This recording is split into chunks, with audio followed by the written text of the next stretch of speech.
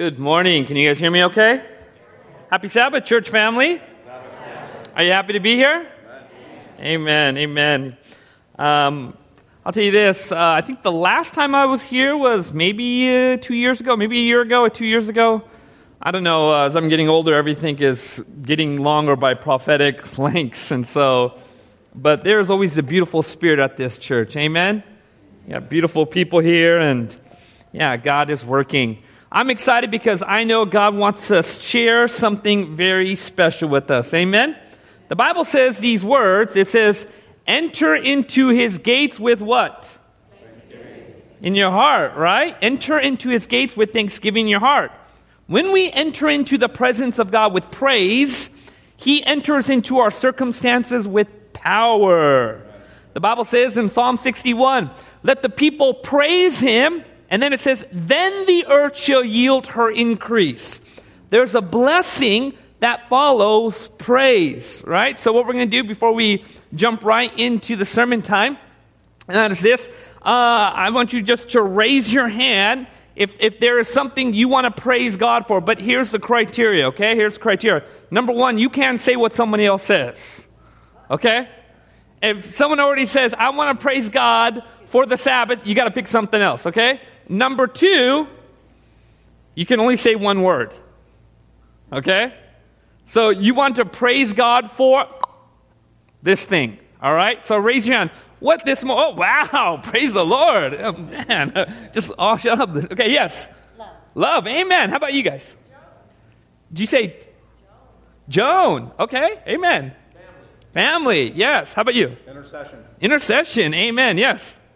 Sword, yes, in the back. Recovery, yes. Help. Health? Help, amen. For a second I thought you said hell, and I was like, we were having a discussion earlier, but praise the Lord, right? Yes. Weather, yes.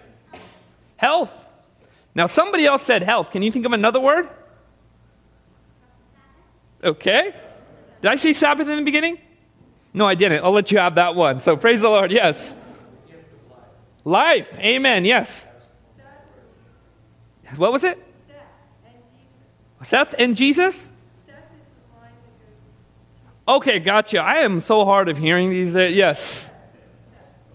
Farm. Amen. Anybody else? What's this morning you're thankful to Jesus for? You're like consciously like, I want to praise God for this. Yes. Forgiveness. Beautiful. Yes. Zach. Yes. In the back. Courage. Yes. Yes. Any other hands? Yes. Hope. Praise the Lord. Yes. What is it? Amen. I love animals too. Yes. Husband. Amen. Some people are praising God in faith for that too as well, right? Yes. How about you? Praise the Lord. You may regret that though. Yes. Anybody else? Yes. Children. Beautiful. Beautiful. You know, praise is so important. It just opens the gate of heaven, right? And so I want to say this. I'm thankful for Templeton. Amen. I'm not talking about the city. I'm talking about you guys. Why don't we start with the word of prayer and then we'll jump right into this message. Father in heaven, we just thank you again for this morning. We thank you for Jesus, the Holy Spirit. Thank you for the Father. Lord, we pray that you would open our hearts and minds to the beautiful things of heaven today. This is our prayer in Jesus' name. Amen. Amen. Friends, as we jump into this message, I want you to know something, and that is this. Whatever else may be on your mind today, you want to open your heart to the present blessing of God, right? Do you know that when even Jesus, the most energetic, most active, most busiest being in all the universe, took time to rest on the Sabbath, creation did not collapse. The earth did not evaporate, right? Your world is not going to fall apart when you rest on God's holy day, right? All right, everyone, I want to ask you a question, that is this. I think this clicker is, let's see if we can get this clicker working. Okay, I turned it on. It was on. Okay, there we go. Okay, excellent. Very good. Does anybody know what a turducken is? You ever heard of that phrase before? A turducken. Has anyone ever eaten a turducken before? You're like, can you eat a turducken? Okay, What exactly is a turducken? Can you explain what a turducken is? Yes.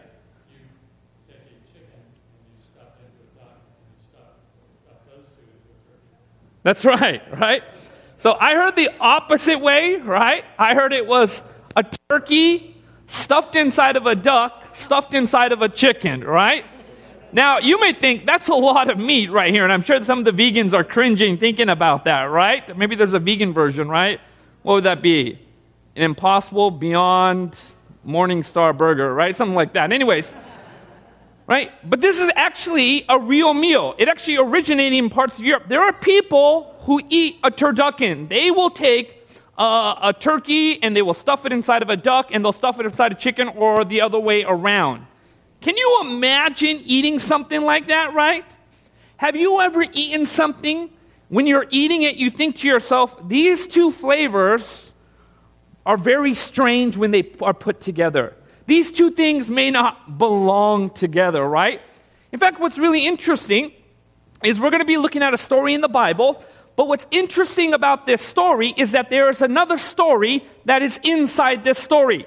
And this is a story in the gospel that appears in 3 of the 4 gospels. And every time this story appears, this other story that is inside this story is part of those 3 stories as well, those 3 gospel stories. In other words, the Spirit is trying to tell us something here, and that is this. This story is part of an even bigger story in Scripture. All right, if you have your Bibles, let's go to the Gospel of Mark. We're going to be looking in the Gospel of Mark here. And in the Gospel of Mark, we're going to be taking a good look at a time that Jesus was thronged by the multitude, okay? Notice what it says in Mark chapter 5. We're in Mark chapter 5, starting with verse 21. The Bible says these words, "When Jesus had crossed over again by boat to the other side, a great multitude gathered to him, and he was by the sea. And behold, one of the rulers of the synagogue came, Jairus by name. When he saw him, he fell at his feet and begged him earnestly, saying, 'My little daughter lies at the point of death. Come, lay your hands on her that she may be healed and she will live.'" Now you can just imagine the desperation of this man. This man was someone, by the way, who was very connected to the Pharisees and the teaching priests of the Jews. So for him to come to Jesus, he really had to humble himself and risk his reputation. But there was one thing that was so important to him, and what was that? His daughter. She was at the point of death, and like a good father, he would do whatever it would take to heal this young woman. So he goes to Jesus, he falls down, he begs him, and he says, "Look, please heal my daughter." And notice the response of Jesus. The Bible says this, "So Jesus went with him." Jesus doesn't even say anything. He doesn't even say, "Yes, that's a great idea. Okay, I'm on my way." The Bible just tells us he went because Jesus felt the cry of this man and the anguish of this man. He says, "We're going to go." And he begins walking with the man. And notice what the Bible says right here. "So Jesus went with him, and a great multitude followed him." And what's that next word? Thronged him. You can just imagine Jesus completely surrounded by so many people. And he's slowly making his way, trying to get to this man's house. You can imagine the frustration of the father. And he's trying to move Jesus along. And Jesus is just surrounded by lots and lots of people. I think this clicker is not responding. Right? Okay, very good. Now notice what the Bible says next. This is very interesting because this is where we start seeing another story connected to this story right here. Notice what the Bible says in these next, if we can turn the slide. There it is. It says this. The Bible tells us about a woman who reached through the crowd. She touched the garment of Jesus. Now what's really interesting is it says in Mark chapter 5, she had an issue of blood for how many years? Did you know this story appears every time that first story appears in the Gospels? Almost as if the Spirit wants us to understand something, and we're going to see a left hook at the end of this thing. Every time the story of Jairus appears in Scripture, the story of Jesus Jesus walking with the multitude, and this woman reaching through the crowd to touch the garment of Jesus to be healed also appears. And when she touches the garment of Jesus, the Bible says Jesus stopped, and he says, "Who touched me?" Notice what it says right here in Mark chapter 5. But his disciples said to him, "You see the multitudes," and by the way, I love what Ellen White says right here. She actually says this, that Peter, and she uses this phrase, ever ready to speak. You know what that means, ever ready to speak? That means he had a big mouth, and she was saying it in the nicest way possible. But Peter, ever ready to speak, said, "You see the multitude thronging you, and you say, 'Who touched me?' And he looked around to her who had done this thing. But the woman, and fearing and trembling, knowing what happened to her, came, fell down before him, and told him the whole truth. And he said, 'Daughter, your faith has made you well. Go in peace and be healed of your affliction.'" You know why I love this story? I love this story because Jesus knew exactly what he was doing when he decided to go with Jairus. He knew exactly what road he was going to take.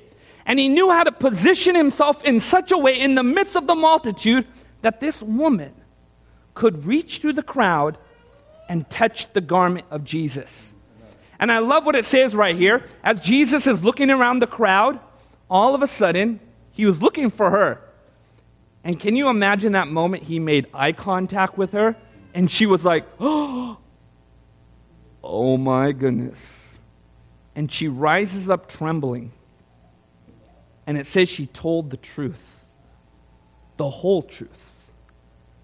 And before that multitude, Jesus says to her, "Your faith has made you well." How many people love this story here? You know what I love about this story? There's three things I want to share with you that I really love about this story. The first thing is this. What I really love about this story is this, is that Jesus somehow can be so surrounded by the multitude, yet he can distinguish the touch between something that is casual and that which is of faith. Amen? Now just think about this. We're talking about a God who upholds the entire universe. And our universe is far bigger than astronomers really say. Our world is but an atom to what God has really created. And yet Jesus can feel and hear and sense the heart cry of every one of his creatures. Friends, you are the center of his love, as if you were the only creature that ever existed in this entire universe. And what's amazing is the person next to you is as if they were the only creature that ever existed in this universe. God's love is not divisible where he's got I got 50% for him and I got 30% for her. I got another 20% for the other guy over there. The love that God lavishes upon you and sends your way, it's as if you are the only creature. Well, how do you know that? Because if you were the only one to ever have sinned, you know what Jesus would have done for you? He would have died. He would have paid that cost just if you were the only one. Can you say amen to that? I love what's said right here in Steps to Christ. The relations between God and each soul are as distinct and full as though there were not another soul upon the earth to share his watch care. Not another soul for whom he gave his beloved Son. Can you say amen to that? By the way, does anybody know how many birds there are in our planet? Millions, right? We can say millions, right? Do you know the most common bird in our planet? It's the house sparrow. The most common bird in our world today. And do you know what Jesus says? Even if two sparrows that are sold for the lowest currency possible, a copper coin, less than a penny, even if they fell to the ground, and there's not a single creature to witness that falling and that death of those creatures, the Heavenly Father is aware of that. And if God is so aware of two birds who are in the middle of an unknown forest, completely just surrounded by dense silence, just dying, Jesus is well aware of the things that are upon your heart and your mind and in your circumstances. Friends, you are the center of His love. God directs His love to you as if you were the only being that came into this church to worship Him today. Wow. This woman, she walked through the crowd and she fell on her knees as she was trying to make her way through the crowd.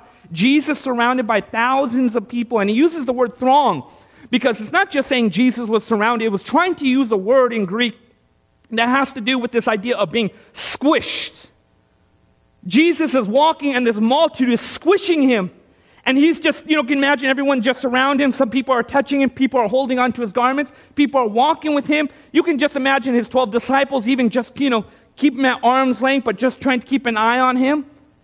And yet this woman somehow slips in through all those legs, all those arms, and she's just trying to get in, and she's just able to touch the garment of Jesus, and Jesus just stops the entire crowd to acknowledge something. And this acknowledgement is important for you and to me today. And that is this. Whatever you're going through, whatever you're dealing with, whatever you're facing, whatever you're experiencing in your life, God is not someone who is distant from that. When I first became interested in Christianity, I grew up in a Hindu and Sikh home. I would go to the community college, and I would go into the math building, and there was always a sign that was just there on the math building. It was a plaque, and it was a quote from Albert Einstein, and it said these words. It says this, Albert Einstein quoting, "I like Spinoza's God." Who was Spinoza? He was a Dutch Jewish philosopher. He says, "I like Spinoza's God, who is not interested in the affairs of mankind, but more concerned with the upholding of the entire universe." And every time I read that sign, I thought to myself, that's absolutely true. Why would there be a God who would be interested in my life? I would read that constantly. Why would there be a God who would care about the things I deal with? Friends, but when you begin to study out the scriptures, we're exposed to a God who comes very, very near to every one of His creatures, and He is aware of what's in their heart and in their mind, the things that burden them, the things that crush them, the things that break them, the things that hurt them, and the things that bring them joy. Jesus is fully aware of what you go through, and that's why His parting promise to even His disciples was, "I'm going to be with you always until the close of probation." Is that what He said? No. To the end. Amen? But you know why I love this story? It's very interesting. The Bible says the woman had an issue of blood for how many years? 12 years. She had a problem, a big problem. When you study out the book of Leviticus, it's very interesting. It tells us in Leviticus that when someone had a flow of blood, they were to be isolated from the camp as long as the flow of blood existed, as long as this problem continued to take place. It was not just talking about the monthly cycle, but it was talking about cases where if there was an issue or some kind of health issue, that there was supposed to be this time of isolation. And it says that this woman or this woman would be unclean as long as she had this issue. Now, I want to point out something which is really important for us to understand. That is this. In the Old Testament, when something is deemed unclean, it's not necessarily referring to sin. Oftentimes, the term unclean refers to health issues. It can refer to society issues. It's a whole host of meaning. Oftentimes, and this is really important for us to recognize, when God categorizes something, we tend to demonize something. What God has categorized, we tend to demonize. And because of this health issue, this woman was now cut off from coming to the sanctuary. She had to be careful of social interactions. In fact, when she reached through the crowd, she was actually risking her life. And the Bible tells us that when she was unclean, it says in Leviticus, everything she would touch would become unclean. The house that she lived in would become unclean. The blanket that she slept on would become unclean. The pillow would become unclean. Everywhere she walked, she would become unclean, and that which she touched would become unclean. Can you imagine this? This woman for 12 years was told she was unclean, believed she was unclean. And now had to navigate with this idea of maybe of a God who cut her off. Unclean. You know, it's really interesting. Did you know in the Old Testament that when something clean touched something unclean, do you know what would happen to the clean thing? Yeah. If you touch an unclean animal, in fact, in the Old Testament, clean animals that touch unclean animals were termed common. That was the term. Common and unclean animals. That's why in Peter's vision, what does he see? Common, unclean. What does Peter say? I have not touched any of those stuff. I haven't eaten any of those stuff, right? Because common animals were just as bad as unclean animals. And if something was unclean in the Old Testament, if it touched something clean, the clean thing would become unclean. If something unclean touched a clean person, then the clean person would become unclean. I mean, you have to be very careful. But did you know there was one thing in the book of Leviticus that could not be contaminated by uncleanness? You're like, what was that? Springs. In fact, it even says in Leviticus that when an unclean animal fell into a spring, the spring would still remain clean. You could not contaminate a spring. Jesus is the water of life. Can you say amen to that? And when something unclean touches him, do you know what happens to the unclean thing? It becomes clean. Right? And this woman who felt not just this health issue, but this spiritual issue of feeling unclean and feeling broken and feeling separated from God, when she saw Jesus, and by the way, you know what's amazing about the miracles of Jesus? Oftentimes people will hold up the miracles of Jesus and say, wow, this is what really drew people in the New Testament Gospels. But it wasn't just him doing miracles, it was the character of his miracles. What do you mean by that? When he was healing the leper, it was telling us something about the Messiah. When he was spending time and he was casting out the demoniac, it was telling us something about the character of the Messiah. When he would forgive the sinner, and he had tax collectors and sinners and prostitutes that were around him, and he was just pronouncing forgiveness upon them. It wasn't just that he was doing miracles, it was the character of his miracles that was telling us something about him. And when this woman heard of Jesus, she didn't just hear that he was a miracle worker. She understood, wait a minute, this is the evidence I can see from his miracles that he is a God who is very compassionate towards sinful and broken people. Amen? By the way, friends, when you brought, as a sinner, a lamb to the sanctuary, the priest did not ask you, are you without blemish? He asked if the lamb was without blemish. Can you say amen to that? In the book of Exodus, when the avenging angel went through each house, the question was not asked who was worthy inside the house. The question was asked, is there blood upon the house? And this is important. While we may not understand the mystery of sanctification because it's a daily work and it's a lifetime work, we can grasp and fully affirm the understanding of justification, and that is this: God loves broken people, and when they come to him with their sins, he is willing to wash away their sins, their filth, and their junk. Amen? By the way, you're going to get to heaven one day. And you know what you're going to see? You're going to see the thief on the cross. And the thief on the cross is going to be there. And the thief on the cross is going to be there. He's going to be looking around, just enjoying this place. An angel's going to come up to him and says, well, what are you doing here? And you know what the thief on the cross is going to say? I don't know. He's going to go get a supervising angel. Supervising angel shows up and he says to the thief on the cross, what are you doing here? And the thief on the cross goes, I don't know.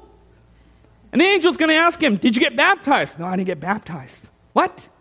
Did you have Bible studies? No, I didn't get Bible studies either. Then what are you doing here? And you know what the thief on the cross is going to say? The man on the middle cross said I could be here. Amen? Amen? If we're planning to answer the question of why we're going to be in heaven as I did this, I accomplished this, I was obedient, friends, we're in big trouble. The only reason we're going to be in heaven one day is because of Jesus. Do you want to know the biggest secret in the universe? The biggest secret in the universe is this. When we get to heaven, And Jesus says to us, well done, good and faithful servant. The reason we take off our crowns and we roll it at his feet is because we know something about Jesus that the rest of the universe doesn't fully understand, and that is this. It's not because of our goodness and faithfulness or why we're there. Amen? But because of the goodness and faithfulness of Jesus. Friends, this third point I think is really interesting. Well, what's the third point? This story appears in the bigger story of Jairus' desire to heal his daughter. You're like, okay, what's the big deal here? The big deal is this. Every time this story appears in the 3 Gospels of the 4, of Jairus wanting his daughter healed, Jesus stops in this moment to heal this woman. But he says something I thought was really interesting. The Bible actually says this. You can turn to the next slide. It says this. Jesus turned to her. Notice what it says right here at the very end. And he said to her,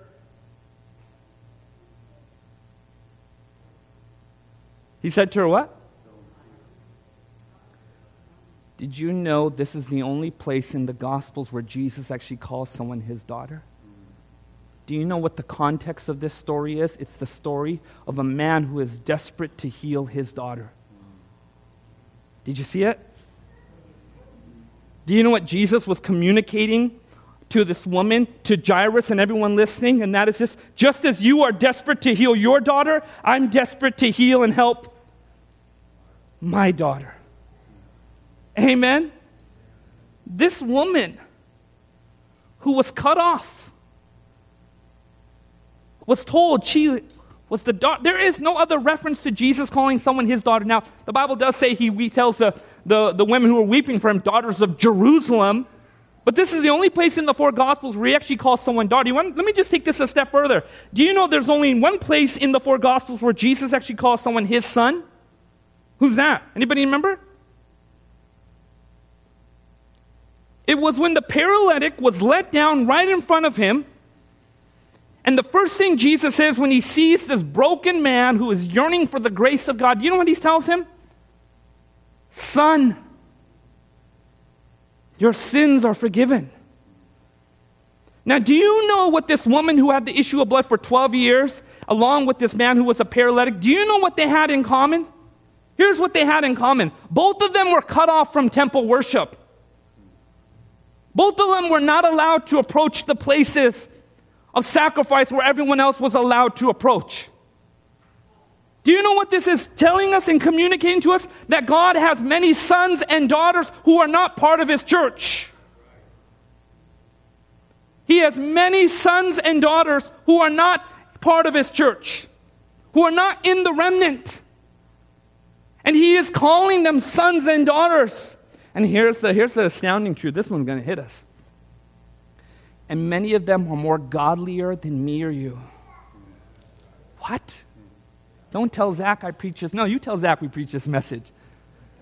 Zach's going to love this. Are you hearing me? God has an invisible church, those inside Babylon. That's why he says, come out of her. Because where are his people at that time? Babylon. And he has a very visible church. And do you know what he is doing? He is pulling together the invisible church, and he's pulling together the visible church because he wants one flock and one fold. And many of these people who are in Babylon, the only contact that many of them will experience with Christianity is going to be you. I like what one theologian said. He says, there are 5 Gospels: Matthew, Mark, Luke, John, and you, the Christian. And he says most people will never read the first 4. Friends, there are people who God calls, who Jesus calls son and daughter, who are not part of his remnant. And he is reaching out to them, and he is seeking them. He is drawing them. Amen. He wants them to be saved. Amen? And it's through your experience and through the ministry that God gives to you that you can be a connecting bridge between the invisible and the visible church of God. Right? You want to know something? In the book of Acts, church was never defined as a church service. You know that? They never said in the book of Acts, we're going to church service. Did you know in the book of Acts, church was never defined as a building? Do you know that? Church was always described as a people group. It was a community. And what is amazing is this, friends. Church begins when church service ends. Do you hear what I just said? Church begins when church service ends. Where you go, that's where the church is at. You sit out there by Shell Beach looking out before the ocean. That's where the church is. People you're reaching out to and people you're connecting with. That's where the church is. The church is reaching out to them. God has many people who He calls sons and daughters who are receptive to His Holy Spirit, just like this woman was and just like that man who was the paralytic. He called them sons and daughters even though they were cut off from temple worship and could not offer the sacrifices to find forgiveness and grace. And Jesus calls them, you're my son and you're my daughter. It's the only places in the gospel where He says those two things. He is telling us something, friends. And that is this, that there are many people who are part of His family. And He's trying to bring them together. Amen? You know, I want to end by sharing something with you. And that is this. You may not feel like a son or a daughter of God today. You might have come in at the end of the Sabbath, crash landing.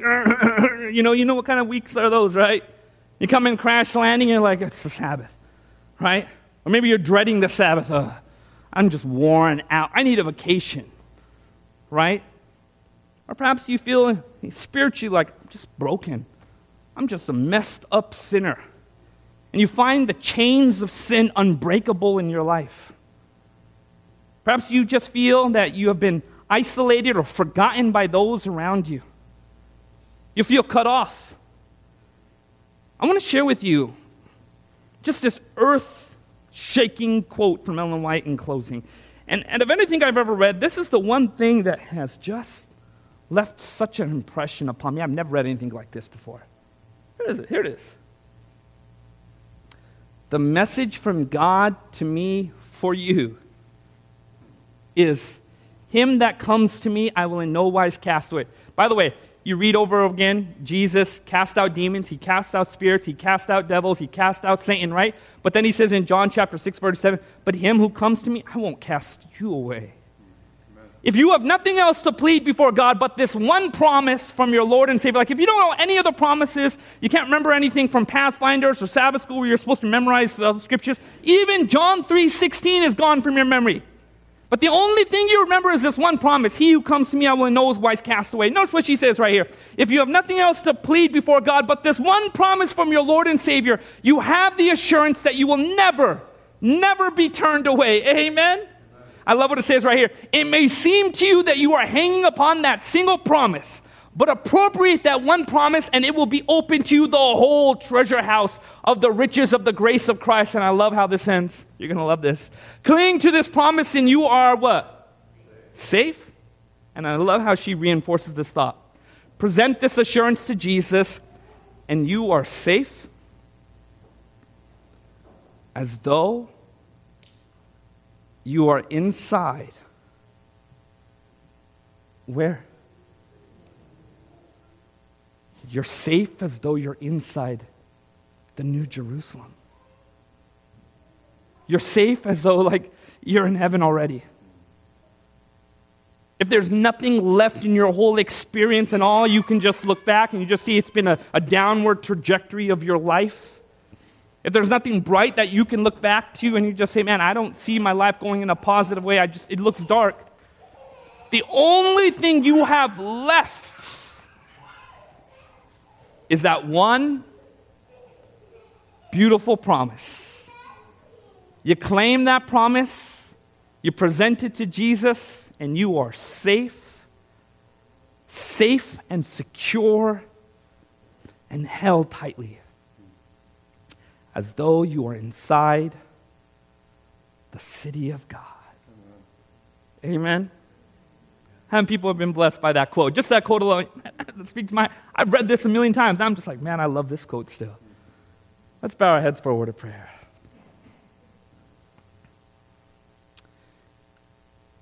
And Father, we thank you, Lord, that every person here, you speak to them because of your grace. They are your sons and they are your daughters. Lord, may each person here have assurance and a calm, settled faith that in the midst of their brokenness, Lord, you are holding them and they are safe as if they are in the city of God.